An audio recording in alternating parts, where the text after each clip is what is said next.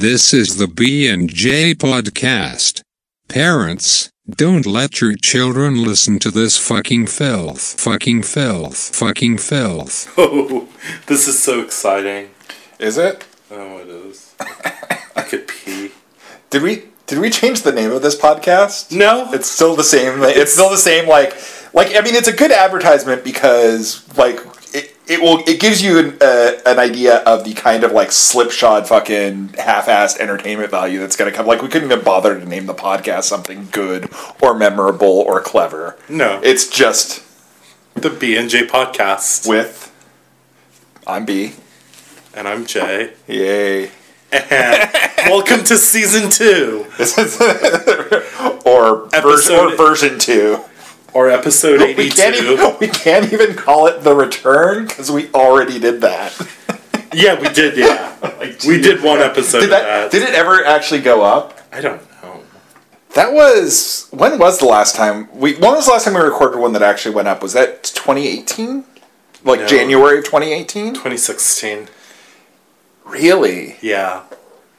Maybe 2017? No, I mean, it would have to be after that because it would have to be after after... It was after my grandmother died, yeah. And it was after Twin Peaks came out because we had initially called it The Return.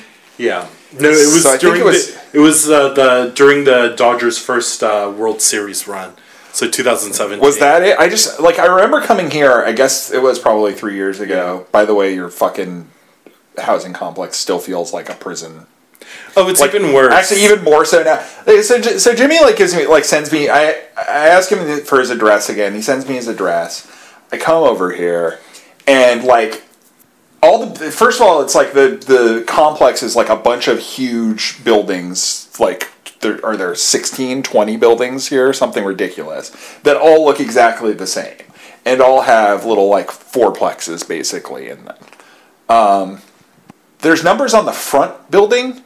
But there's no other indication of which unit it would possibly be, and everything looks exactly the same because it's all being stripped out to presumably they're redoing the stucco. Yeah, you get that fancy earthquake resistant stucco. No, it's totally ridiculous. Basically, new owners. I'm on the way out. Oh, you are? I am on the way out. Well, so they're from here or from life? From here. Okay. From life, I attempted that. That didn't work out very well. No. Now I'm on life-saving drugs. But no, so I'm on the way out from here, so I'm just waiting until they give me the final eviction notices and my payout. And then I'll be on my merry way. And I'm hoping that happens sooner rather than later. Are you planning on staying in the general South Bay area? I'm hoping to snag a place in downtown LA for under $2,000. Yeah, right. Oh, you're going to be one of those. But if I don't find a place I like up there, I'll most likely be in Torrance. I remember a couple of friends, really friends of friends, who had a place in the early 2000s in downtown in the sort of luxury tower apartment right across from the Bonaventure. Okay. And they were on a high floor. Mm-hmm. And their rent was about $2,000 a month, which is insane to think about now. But that was when downtown was not desirable, particularly. And I've been casually looking at things on Craigslist, just here and there, just sort of sizing up the market. So I found a couple places, but we'll see what happens. It's tricky. Yeah, I'm realistic about what I can find in downtown LA. That's why I'm saying most likely I'll be in Torrance. Yeah. Well, it's tricky because the job your job is in a real specific place that is not near anything that you could afford. No. And also I know you particularly like being on the train as much as possible. So I don't like driving. So I'm very much a metro. I do rely on Metro. Yeah, Tyler scored, by the way, with his gig. Where he can just basically train it every day to work and back without it being even too long. Yeah. Now that the Blue Line's opened back up, I've been kind of considering hitting downtown a little bit more, especially now that the Draft House is open and is literally right across from 7th and Metro. Oh wow, it's that It's close. no, it's like literally like wow. you walk up the stairs from the metro across the street, and you're in the horrifying, extremely hard to navigate complex that houses it. So Okay. this is, I'm sure, very exciting for our long waiting audience. Like everything else is exciting. So season 2, whatever. We're back. Anyhow, so what do we talk about? Here we are at 2020, right? Yeah. As I just talk all over you and Sure. not just give a shit. So here we are, 2020. We just went through an entire decade of stuff. So I think one of the things you were wanting to do is just sort of take a look back at the decade that was, and AKA the last decade that ever probably will be. we can only hope. There were specifically 3 things that we talked about talking about, and hopefully maybe we can keep this under like 2 hours. Yeah. And I won't fiddle too much with my plastic cup because it's been a while since I podcasted, and I know I forgot how much the microphone picks up. But one of the things I thought we could talk. The 3 things that I thought we should talk about are movies, twice, and then also I think the other thing of note I mentioned was apocalyptic horniness. Which if you've been following Jimmy's blog posts has been a recurring theme of his, but generally also I think is kind of an interesting thing to talk about. the fact that here we are looking more and more like the end of the world, and yeah, like Let's just we're thirsty. Yeah. Like seriously, that's what's happening. Well, no, let's sort of look back at the decade, I guess. It sucked. There were some moments. What would you pick as your moment of the 2010s? Off the top, obviously, like Personally or in the world at large? I mean, either one. My grandmother dying. Yeah. That was a big one. Yeah. And that set me off into years-long depression that I'm still waiting in, but, whatever. Yeah. Sorry, that wasn't funny. I mean, they don't have to be funny. Like I said, it's the end of the world. We should be a little funny. I mean, yeah. So, we should be a little I don't know, think of something about it. funny about your grandmother dying. I kept the apartment. So far, yeah. So far. Is it weird to be considering moving out of No. her old place? No. No, you're not sentimental like that? No. I'm gleeful that I'm, like, gonna, like, throw away so much crap. So. What are you going to throw away? What are you getting rid of? Well, I'm gonna sell. Do you want a piano? I don't, actually. Yeah, Anyone who would because I know like you would. an upright piano. Yeah. Hit a Dusty. Jimmy. It needs a new. It needs a new E string. But that's been jerky for like 20 years. It's like you can find those at Guitar Center, no problem. Yeah, but then it needs a whole new tuning. And so, Yeah, well, if you're going to move it, you should probably tune it anyway. I think isn't that how it works? Yeah, but I'm not unless you hire one of those like old timey piano movers, like they have in the cartoons, like Laurel and Hardy up the Echo Park stairs. Yeah, exactly. No, yeah, I'm not taking it with me. But yeah, it's but I've had it since I was 3 years old. So You have a nice big TV. yeah, 55-inch Yeah. Samsung. It's Korean. Yeah, I support my peoples. Do you? Ish. So then shouldn't it be like half Korean, half Louisianian? There's like a dead pixel in the middle, so I guess that accounts for the. Wait, where is it? No, it's sometimes. No, I don't think it's a dead pixel, but whatever. Jimmy has football on, by the way. I do. Wait, they have like fucking space helmets now? What's going on? This guy has a fucking like glass shield on the front of his helmet. Yeah, they're allowed. They're allowed that now. What? For like to protect from glare. aren't they worried about sharp pieces of plastic going into their eyes? Like, I would be more worried about. Well, okay, so or have they actually like pussified things to the point where like you can't? No, so all of these stupid assholes, anymore. they prefer playing on like that the fake grass field with the rubber pellets. Oh, the cancer ones. Yeah, they all love that shit. So you know what? Fuck them. They don't give a shit if plastic falls in their eyes. I cannot. I will never be able to fathom football. I understand why people like it. So I have this on because, as we're recording this, Houston and Kansas City are playing their AFL divisional playoff game. And Houston was up 24-0 at one point in the second quarter. So whoever wins this goes to the World Series of football, whatever that's called? No, they go to the AFC Championship game next week. The winner of Houston, Kansas City will face Tennessee. So this is like the NLCS. No, this is like the NLDS. It's like, yeah. Okay. Yeah. They should play like 7 football games in a row. They should. Like one each day for a week. No, I agree. That would make it much more interesting. Yeah. No, I totally agree. And like a set number of substitutions like they have in soccer. Like you can only have like a certain number of substitutions. Just 3 substitutions. Yeah, total per game. Like for offense and defense. That would make it much. I'd probably watch that. Oh, and also like the clock only stops for, like they add the time and they have stoppage. Yeah. Oh no, I'm totally for that.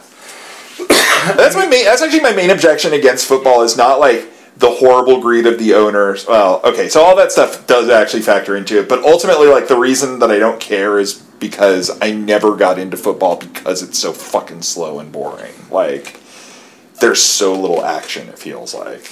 Yeah. I watch more, like, a real football than American football, so,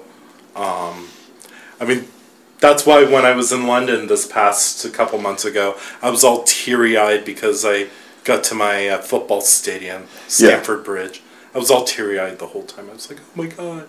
But then we lost. And then I was pissed. You burned down a pub to get the full European football fan experience? Oh yeah. I was all around Chelsea supporters, obviously. So it was, and we were right next to because we were playing West Ham that day. So it was one of the London derbies. So there were the West Ham supporters off to the side in our area. And so, yeah, it was fun. Yeah. I guess the real European football fan experience is probably being crushed to death by collapsing. Yeah, but the Premier League ended that practice. Boo. No, I'm just kidding. That was horrible. Blame the Liverpoolians. Well, certainly, like, the cops there. I saw that 30 for 30. I know what's up. Yeah. But anyway, sorry, we got way off topic here. Which was still like your moment of 2010. I think we did your personal moment. Do you have like a touchstone moment of the 2010s for the world at large? The world at large, or for your place in the world at large, at least. Obviously, like if you were a Chilean miner, that would be a different touchstone then. Trump getting elected. Yeah, that's kind of the big one. Yeah, that's a big trauma, I guess. How about you?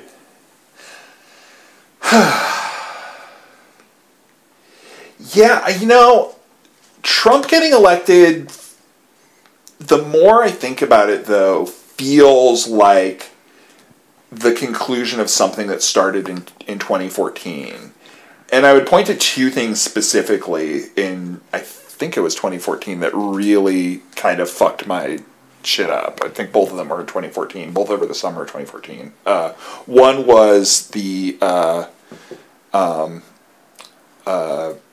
Ferguson, what happened in Ferguson, and then the reaction to that, especially the sort of public reaction of rallying around the cops, and just sort of like completely dismissing the idea that there's a difference of the way things are enforced by a huge number of people. Yeah. And then also Gamergate from that same year. Because both of those things feel like they fed into sort of both the general apathy and lack of understanding about extremist forces. That's always been kind of a factor, but like just it feels qualitatively different now. And then Gamergate, like there's a very clear fucking through line from what happened with Gamergate to the rise of the alt-right to the way the election played out. And I think a lot of that is, you can trace directly back to that. And obviously that's not the beginning of everything, but that was the beginning of sort of the large-scale radicalization of that segment of, who became the alt-right and who became the right in general. Yeah. It just, I don't know. It was,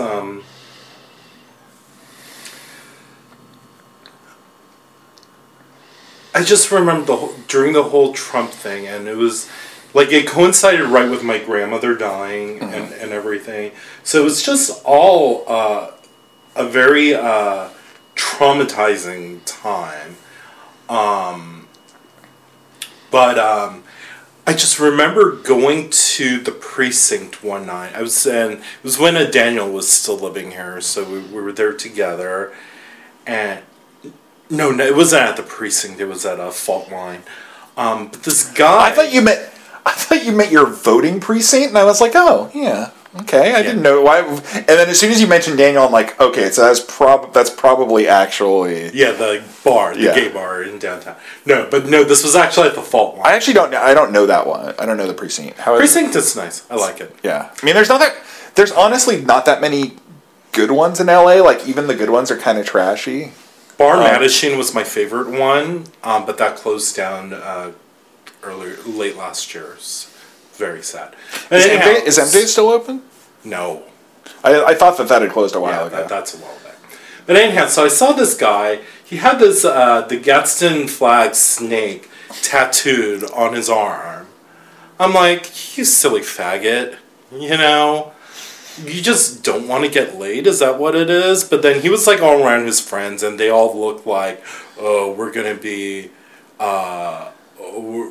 white supremacists all up in here. I'm like, oh, that's right. The gay community is very racist. There's a huge amount of racism in it. Yeah. Like, I should actually say that, like, sort of like feeding into my point before, there's a huge amount of overt racism that maybe also kind of like feels like in our current climate it's more okay to like I think that stuff was always there, but I think it was more subdued. It seemed a little bit less subdued in the gay community. There was a lot more of like, oh, I don't date brown, I don't fuck brown people, I don't fuck, so now there's more and more overt racism, and they're very happy to announce their racism now, which I think makes it easier for me to know who and whom not to fuck. So don't fuck look, like if you are one of those people, we can't help our fetishes in a lot of cases, and we don't want to yuck anyone's up. If you're one of those people who needs a dude in a fucking Nazi uniform to like kick you in the nuts, that's fine. Get a Jewish guy who will put on the Nazi uniform and kick you in the nuts. Like, don't date actual fucking skinheads. No. Like, keep your weird bedroom play weird in the bedroom. like legit. Like, I think fucking any degree of fantasy is fine. Like, I'm not here to like to say like you shouldn't want to fuck. I mean, you shouldn't want to fuck Nazis. But like, a lot of us have weird fantasies of stuff that we wouldn't do in real life. Don't actually fuck Nazis. What was that movie with Charlotte Rampling in the 70s? The Night Porter. Yeah. Oh yeah.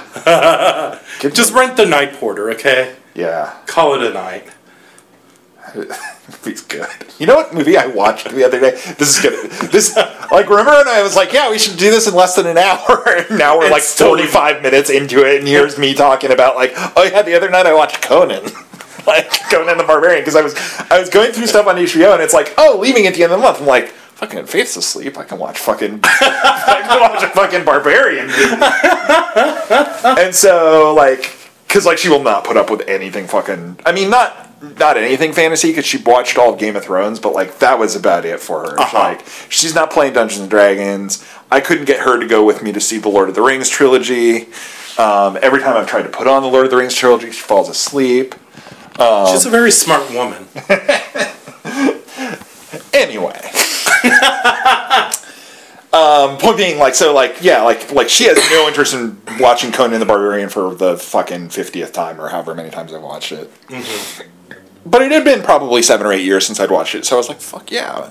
Smoke a little of my now legal recreational weed, and watch a little Conan the Barbarian. And so I watched all of Conan the Barbarian, and it's very good. Extremely diverse casting. There are fewer white people in that movie, I think, than people of color, which is not the case in most fantasy. Yeah. And not all of them are bad guys either. Very progressive. Yeah, very progressive. Yes. Mako is in it. Mako or Mako. I can never remember how to pronounce his name. The Japanese actor, revered Japanese actor. Oh, okay. Who also was in a movie that's on Disney Plus that is extremely racist. Or, like, the movie itself isn't racist because it's just Suzanne Pleshette and some dipshit raising championship Dachshunds.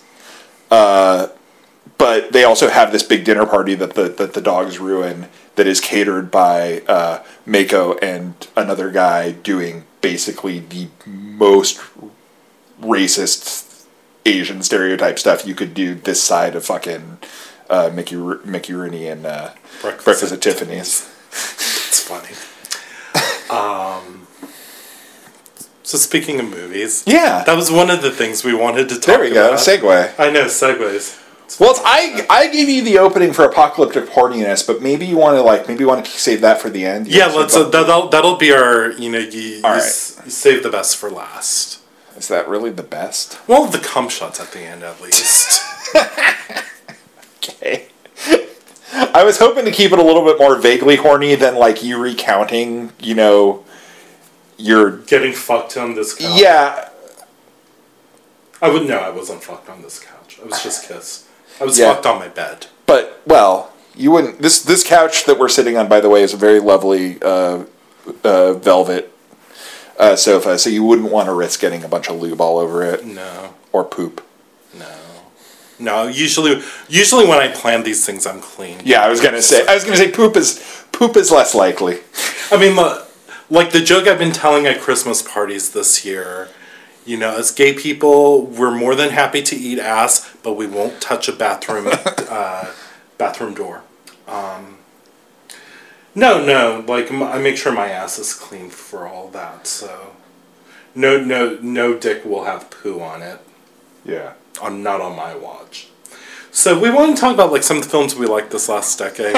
Speaking of, So let's just set it up real quick, just so you can once again like bask in the absolute fucking shoddiness of our endeavors here.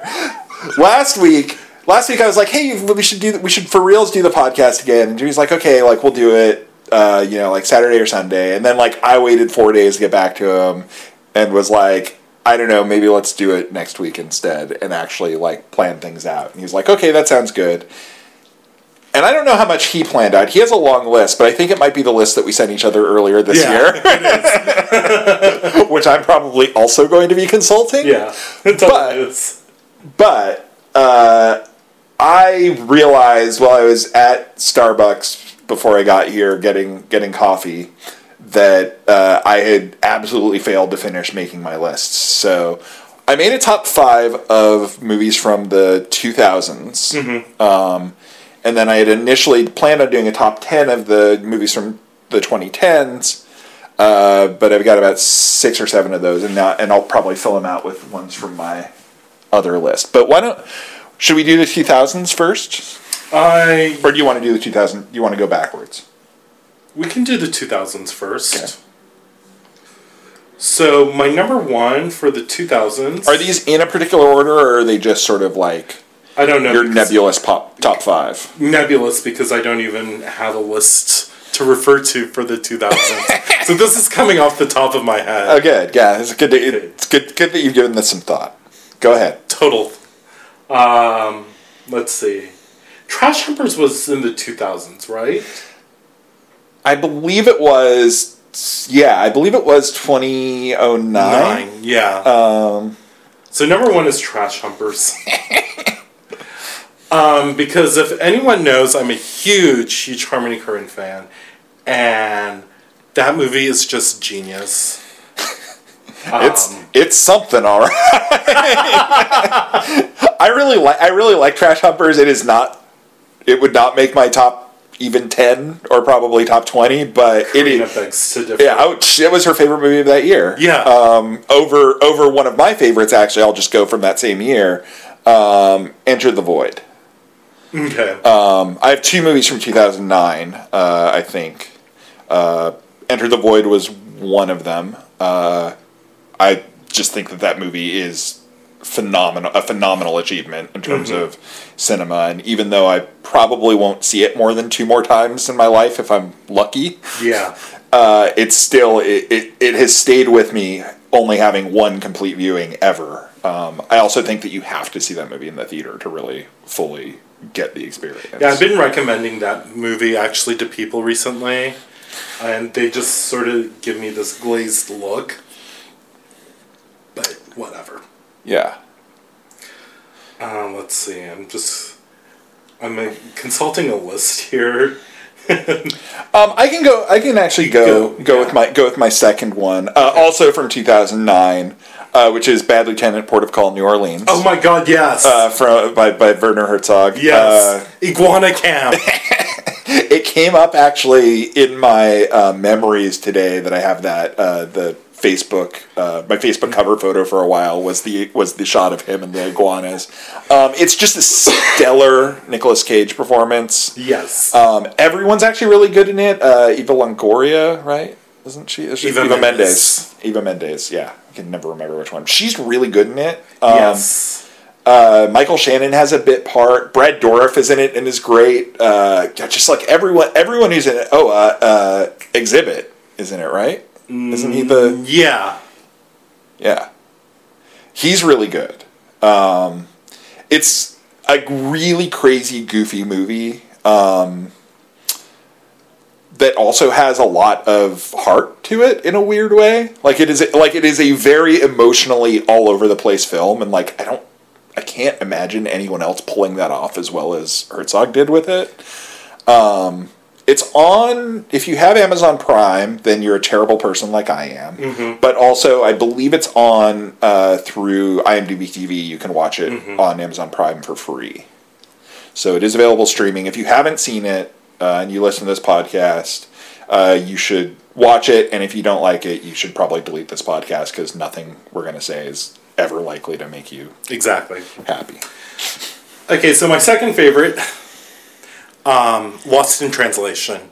Really? I really fucking love that movie. I love watching... Each time I watch that movie, at the end, I just feel really, really warm. I'm not sure that's what you're supposed to get out of the movie. Out of curiosity, how much of that do you think is the soundtrack? A lot of it has to do with soundtrack. I think so. Because it's Kevin Shields did that whole soundtrack, right? Yes. Yeah. But it's also just it's just the way Scarlett Johansson and Bill Murray play off each other. It just it just makes it very wistful, and just very I feel like she got a lot more from Scarlett Johansson than most people get. I haven't seen Marriage Story yet. But Johansson is one of those people who has been actually badly served by being as big a star as she is. If she was a less prominent star, she would be turning out a lot more good performances, I think. Under the Skin. Under the Skin is on my list for the 2010s. Spoiler alert. And B is just she's fantastic in it. It's such a weird movie. Yeah. And it's hard to rate her performance in that because it's so outside what an actor usually does. But just in terms of creating a believable human character, I think that she doesn't get the opportunity to do that very much because she's playing Black Widow or fucking the Major from Ghost in the Shell, yeah, or a bunch of other stupid shit that she's getting paid well for, but is basically just glamorized, Yeah. Modeling, and those movies are pretty shitty. Marvel movies basically would, like, no Marvel movie comes even close to my top 50, I don't think, even my favorite one from the 2010s, because they're just not that, they're very mediocre. Yeah. I think. Not to get too far into that, but I'm Team Scorsese on that one, obviously. I think we both are. Yeah. I think most people who like film and actually go the extra mile to try and watch as much in the theaters, like all the weird shit that comes out too. I think we're all in agreement with Scorsese. Yeah, well, and I mean, I think Scorsese's point is inarguable in that, like, the Marvel movies are not any kind of particular artistic achievement because they have to conform to these corporate strictures that that discount the ability of artists to really do anything meaningful, I think. So what's your next one? Damn it, I put it away now. My next one is a tie. Oh, jeez, okay. Because I couldn't decide between the movie that I think deserves representation from the 2000s on this list, which, in terms of, like, cinematic achievements, which is Children of Men. Okay. Which is, like, a terrific, as a cinematic experience, like, it's one of the few movies where I've ever been, like, hunched down in my seats, terrified about what was going to happen next, because it's so the energy is so chaotic and the cinematography is so good. And that tied with Broken Lizard's Club Dread,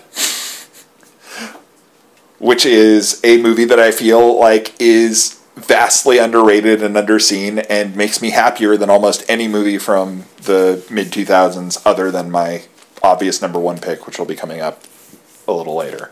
I've never heard of that. Club Dread? Oh, Club Dread. Okay. Yeah. No. The one... Yeah, Club Dread. This is very exciting. Very exciting. Jimmy's checking his phone. So Club Dread is it's a comedy. It's from the people who made Super Troopers, and it's sort of their second movie where they had a much bigger budget. They had yet another sort of like actor who isn't particularly known for primarily for comedy. In Super Troopers, it was Brian Cox, and in Club Dread, it's Bill Paxton, R.I.P., playing the Don't Call Him Jimmy Buffett, Coconut Pete. With dreadlocks and a Hawaiian shirt, and is just fucking fantastic. Like, it's such an underseen sort of like goofy, not screwball comedy, but sort of like just sort of like, throw everything but the kitchen sink at it kind of comedy and spoof, and it sits inside what is genuinely pretty good slasher movie too, and it balances those things really well. So I wanted that to have some representation on my list. Okay. So what's your next one? Dogville, Lars von Trier. Woo! I fucking love it. Yeah. It's I need to see it again. So the premise is there is no set, everything. So it is the super Brechtian Lars von Trier movie. It is of all the things you can say about it, the most thing you can say about it is that it is extremely Brechtian. All you see are outlines on the stage floor of where things are. Like, you'll see an outline of a bush, outline of a home, all that. And so what you have is a story about Nicole Kidman, plays the main character who just gets lost and is in this neighborhood, and they take her in and protect her, and then being a Lars von Trier movie, everything goes happily, right?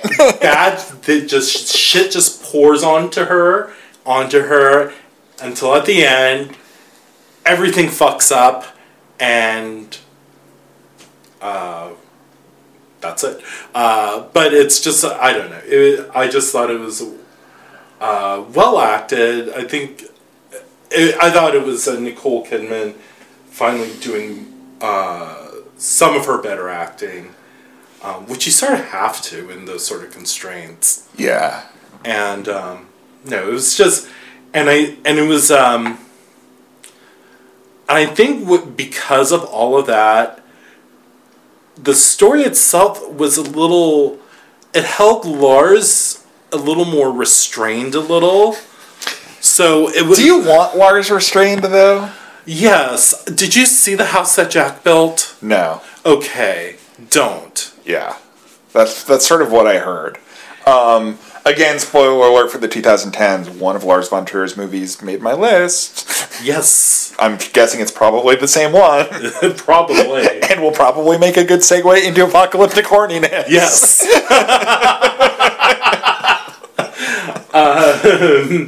But yeah, no, Dogville, if you guys just find a way to check it out. It's a really good movie. I need to see it again. It's I remember it being kind of ponderous, but I'm starting to realize, like with this much distance from movies that I found kind of a little bit more ponderous in the mid 2000s, I'm actually a little bit more into. Like Bill and I went last week to see the Assassination of Jesse James by the Count Robert Ford, which I liked, but was oh, it's so slow. And watching it again, it's just fucking fascinating. Like every scene in it is fascinating. I never saw that really one. Good. So. Oh, it's great. It's really, really good. Casey Affleck has never been better. Although I wasn't a particular fan of the what's the one that he won the award Manchester. for. Yeah. Let's see. I couldn't get into that one. To me, it was just a bunch of white people moaning. Yeah, we can definitely do our overrated of the 2010s, but let's. I have one of the 2000s, which is one of my movies that I hate the most. All right, what is it? Huh? What is it? The movie I hate the most Of the 2000s? of the 2000s? Yeah, or one of them. Tree of Life. That's 2010s.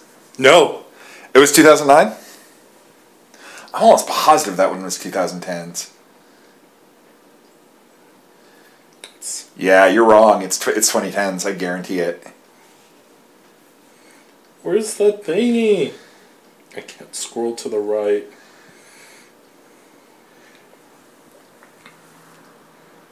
Is it 2010s? Yeah, it is 2010 specifically. I'm pretty 2011. sure it was 2011. Yeah, my bad. Yeah, but yeah, I didn't put that on my list. Although it would be it would probably not actually be on my top. It wouldn't be on my top 10 list, but it would be on my overall list. If I had to pick one Terrence Malick movie from the 2000s, though, it would probably be New World, which I think is also vastly underrated. My next one is David Mamet's Spartan, starring Val Kilmer, which is another movie that I think is underrated and underseen. I feel like people sort of forgot about it, don't talk about it very much. Kilmer's really good in it. It's a very different kind of action movie, and it's also peak Mamet. Every character is basically just spouting very Memetian dialogue at one another. There's a scene where someone says, "I will help you because you heard me call on Jesus," whose name is the Chinaman, and he is not in any way, shape, or form Asian. It's something else, and it sort of was a template for a lot of Mamet's TV show that came out after it called The Unit. That is also kind of good, but a little bit more pro-military than maybe it should be. Okay, so where are we at?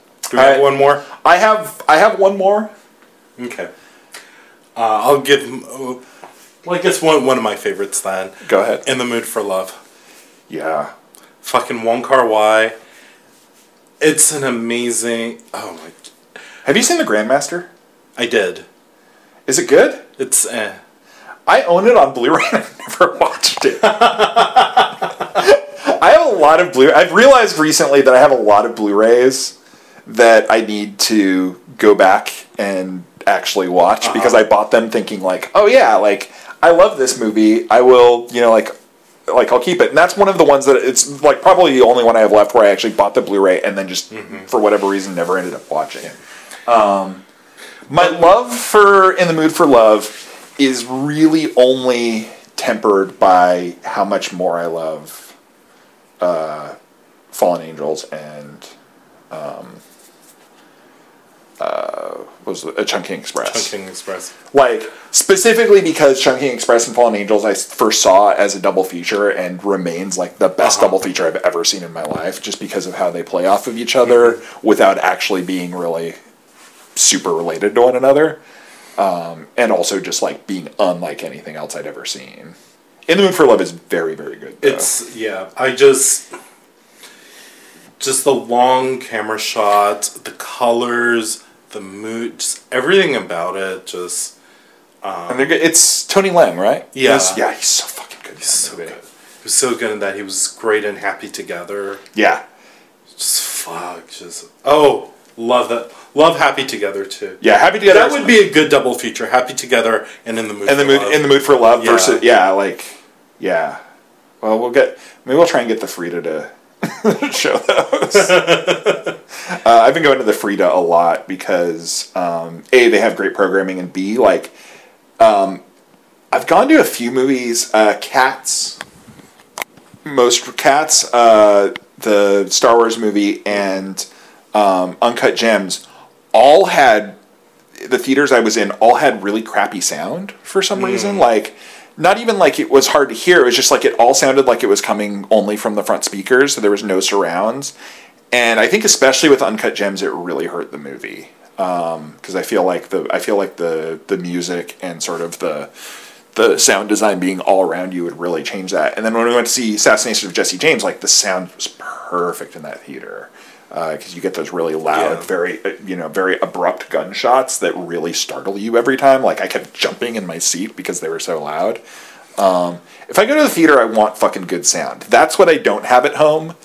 That I definitely can't get anywhere else. When I went I saw 1917 last night. Yeah. And I was in one of those Dolby theaters, so like it even vibrated your chair in your seat, and so it was didn't save the movie, but it was Did you said you liked it, but it wasn't... I liked it. It was okay. Your exact quote, which I made fun of you for, was, it's no Best Picture contender, which is hilarious given how bad the fucking Best Pictures this decade have been. Oh my god.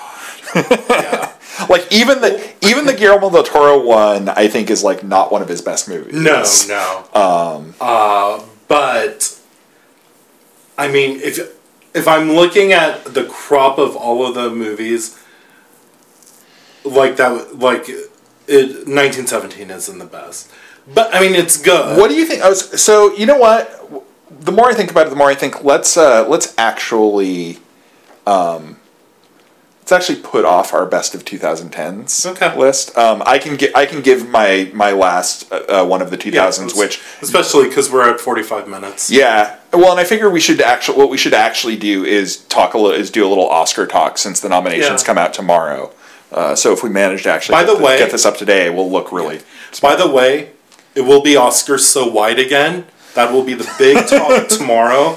Get ready for it. Yeah. I don't know when this is going up. Hopefully I get my act together and do the editing today. Yeah. But what do you? We'll talk about that off mic. But that being said, my other pick, which will surprise no longtime listener of this podcast or person who knows me in real life. Number one greatest film of the 2000s, unquestionably, Michael Mann's Miami Vice. It's a fucking perfect movie. Something got to go somewhere, somewhere. Like, it's so good. Jimmy is making the woman from Twin Peaks in the red dress sour face as we speak, because I guess he doesn't approve. No, it's not that I don't approve. It's just, that would be, like, it's typical. It's very typical. It's very typical. But it's also, like, for me, it's inarguable. It's such a great film. Yeah. Ask me about Miami Vice. anytime. Like, you come up and start talking to me about Miami Vice, like, it will be a long conversation. So yeah, let's move on to. Oh, so your most hated movie of the 2000s was? Oh no, because I was just thinking about Tree of Life. Tree of Life. Oh yeah, but that's actually 2010, like you pointed out to me. So fine. I had actually done a couple. Like I'd listed on Facebook earlier this week a couple of my least favorite movies of the 2010s, or the ones that I think that like I don't understand what the fucking critical hype around them is. Birdman. Fucking Birdman, and what's the other the movie by La La Land guy? His first movie that is fucking garbage that everyone loves. Whiplash. Oh. That year was just the year of just assholes. Yeah. Well, that movie specifically is like I understand that people like, even sometimes I like movies about difficult people.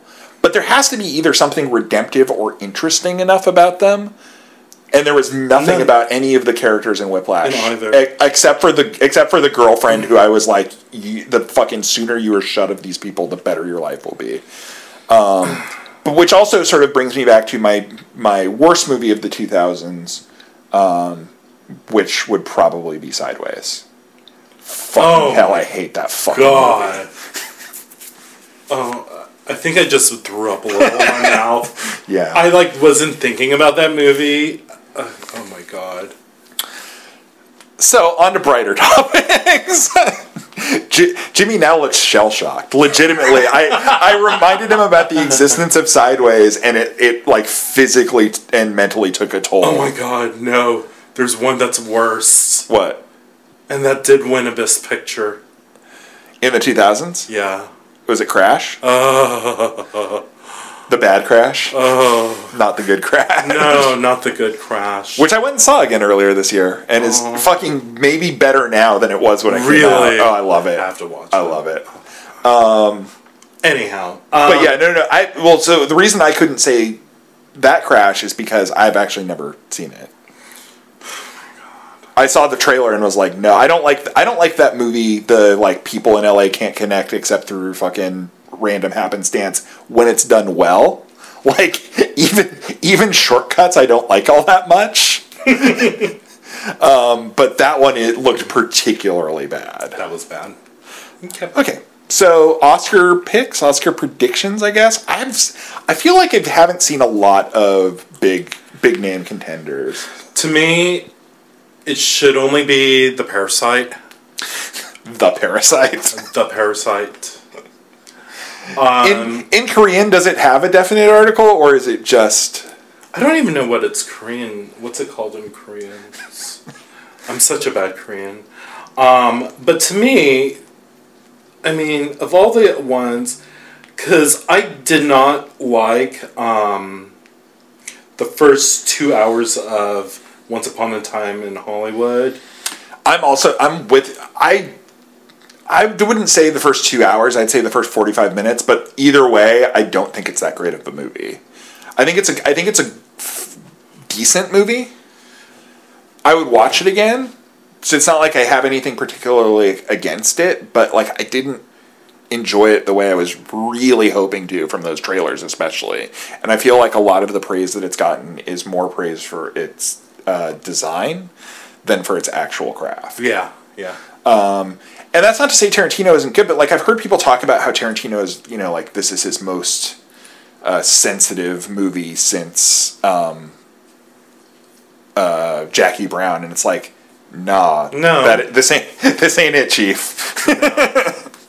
Try again. Yeah, and it's just, it's not very good. It's too long, and it's not that good. No. And let's see what else. And like I said, I just watched 1917, which if you've ever sat with a friend as he's playing Doom or Quake, that's basically in 2 hours. That's what you get. Yeah. So is it that long? Is it 2 hours? It's about 2 hours. At least for all of its faults, at least Dunkirk was only 95 minutes long. But I will say that at least it's not boring. Well, So it literally can't be, because it's literally just one. It's a pretend sustained shot, right? Like it's all three. So Oh, there are actual fake edits. No, there are fake edits, and you can see them. But it does try, because there's one scene. The first shot is from the beginning to when one of the characters passes out, and it goes to night. Okay. And so that's one. And then the other one is when he jumps into the water and time passes, and then he's further down the river. Okay. So that's the other cut. But then there are also some scenes in there in between. So okay. I'm curious to see it, just because, but I think it's another one of those, like, if it gets any awards consideration, it's for the filmmaking craft, which isn't necessarily a bad thing. It's just and it's like, oh, it's about World War I, but then it's like, no, it's Sam Mendes' grandfather who told him this story, and it can't be verified. So it's just the reaction I remember to it was seeing the trailer for the first time I can't remember who was in front of it. Might have been Ad Astra, but seeing the trailer and being with Tyler Bill and being like, did he just say like 15,000 troops, or like it's a number that sounds big now, but like if you're talking about World War I, it's like, shit, that was like the fucking death toll at Verdun before fucking 8 o'clock in the morning. So, if you want to see a good World War I sort of movie that really goes into the trenches, watch that Jean-Pierre Jeunet movie, Very Long Engagement. Oh. And you see Jodie Foster speaking French. In A Very Long Engagement? Yeah. You wouldn't like that movie. I'm not that big on Jeunet. I feel like Jeunet has been sort of diminishing returns since Delicatessen. You knew where I was going with that. Like I do love City of Lost Children a lot too, but it's not as good a movie as Delicatessen. No. Anyhow. So, yeah, Oscar's coming up next week. Have you seen Uncut Gems yet? No, I have a problem with the Safdie films. Really? It's hard. It was hard for me to get through Good Time. Oh, see, Good Time. I'm the rare person who I think liked Good Time better than Uncut Gems. Like, I understand why Uncut Gems is getting the praise it is, but like, Good Time fucking had me. Like, it had me all the way. Really, it didn't. Not even the music? No. I think you might like this one better, actually. Really? Do you not like any? Have you seen like Daddy Long Legs and like their other stuff? I didn't see it. I haven't seen that, but yeah, like I was watching Good Times because I know a lot of people like that movie. It's way up on my list, but I'm just I don't know. Maybe I had to see it in the theater because watching it on this TV. I watched it. I mean, I watched it on TV, I really liked it. But I also wasn't I didn't know anything about it other than who was in it and that it was the Safdies, which I'd seen a couple of their other movies, but or at least Daddy Long Legs. I can't remember what their other movie is before that is, but I really loved it, and I really liked Uncut Gems. I think it's great. I hope that Adam Sandler gets a nomination. I kind of don't think he will. He won't. Eddie Murphy might though. That was definitely one of my favorite movies of the year. I still need to see that. I actually went to the Frida to see it because I wanted to kind of support it. Yeah, but for me, it's all about Parasite. Knives Out. I still haven't seen that. I'm so bad. Obviously, I am biased in this case, but I fucking love Knives Out. Everyone I've talked to who's watched it loved it. It's a very enjoyable movie. It's really and I mean, and it's also something that you don't actually get to see a lot, which is a murder mystery, a Christie style murder mystery in a contemporary setting. Yeah. that is primarily concerned with the fun of it rather than being, some super, like I don't know. I didn't actually watch all of the Brana Orient Express one because his mustache was fucking ludicrous. But Yeah. but I don't know. I really loved Knives Out, despite obviously being friends with. Yeah. Then again, we could all die tomorrow. Yeah. Well, do you think Parasite was the best movie you saw last year? Yes. Why? Without spoiling it too much for people who haven't seen it. I mean, it was remarkable storytelling. It was him at his most, I want to say, most restrained, I guess, in a way. It is. I agree with you, because there's no fucking, CGI pig monster, and there's no fucking, giant train crash, and there's no, giant monster that is pulling people down. And the violence. Yeah. The violence, there is violence, but for him, it's very muted. It is, yeah, it is very, I saw it at the Egyptian, and I think a lot of people had either not seen one of his movies before, or weren't prepared for how violent it gets at the end. And not even in terms of, scope of violence, but just in terms of, what happens and how sort of, how shocking it is. Yeah. Works so well in that movie. And yeah, I mean, I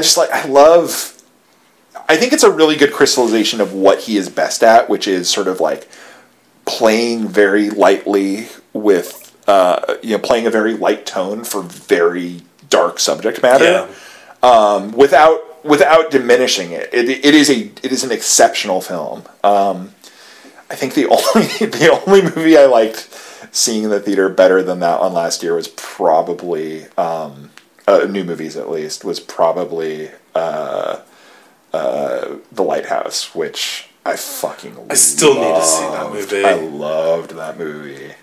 And now I'll also give a little honorable mention to The Beach Bum.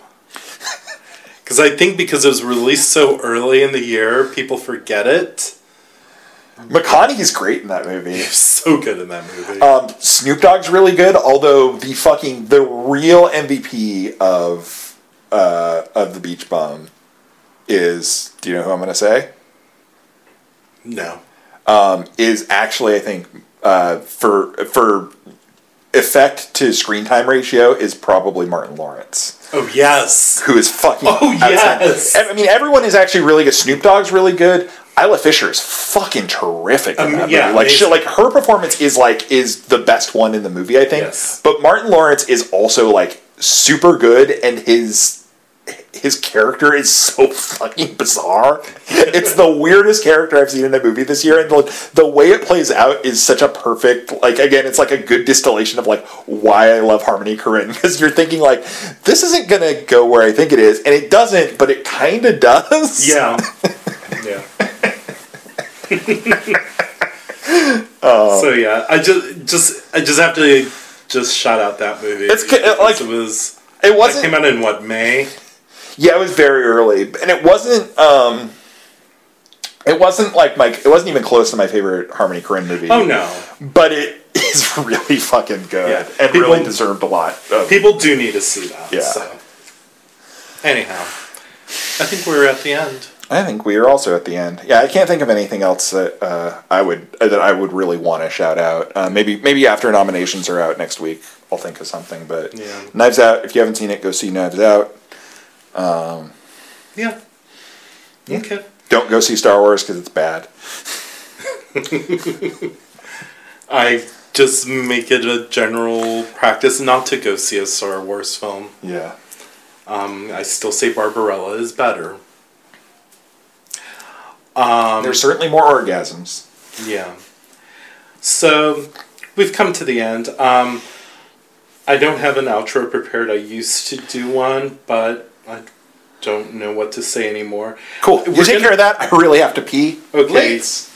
He's gonna go pee. I will say you can find this podcast on Spotify. You can find it on the B&J Podcast and bnjpodcast.com. So what fucking door is it in this labyrinth? It's the last door on the right, you jackass. He threw me off. That's it. We'll talk to you next time. Bye-bye.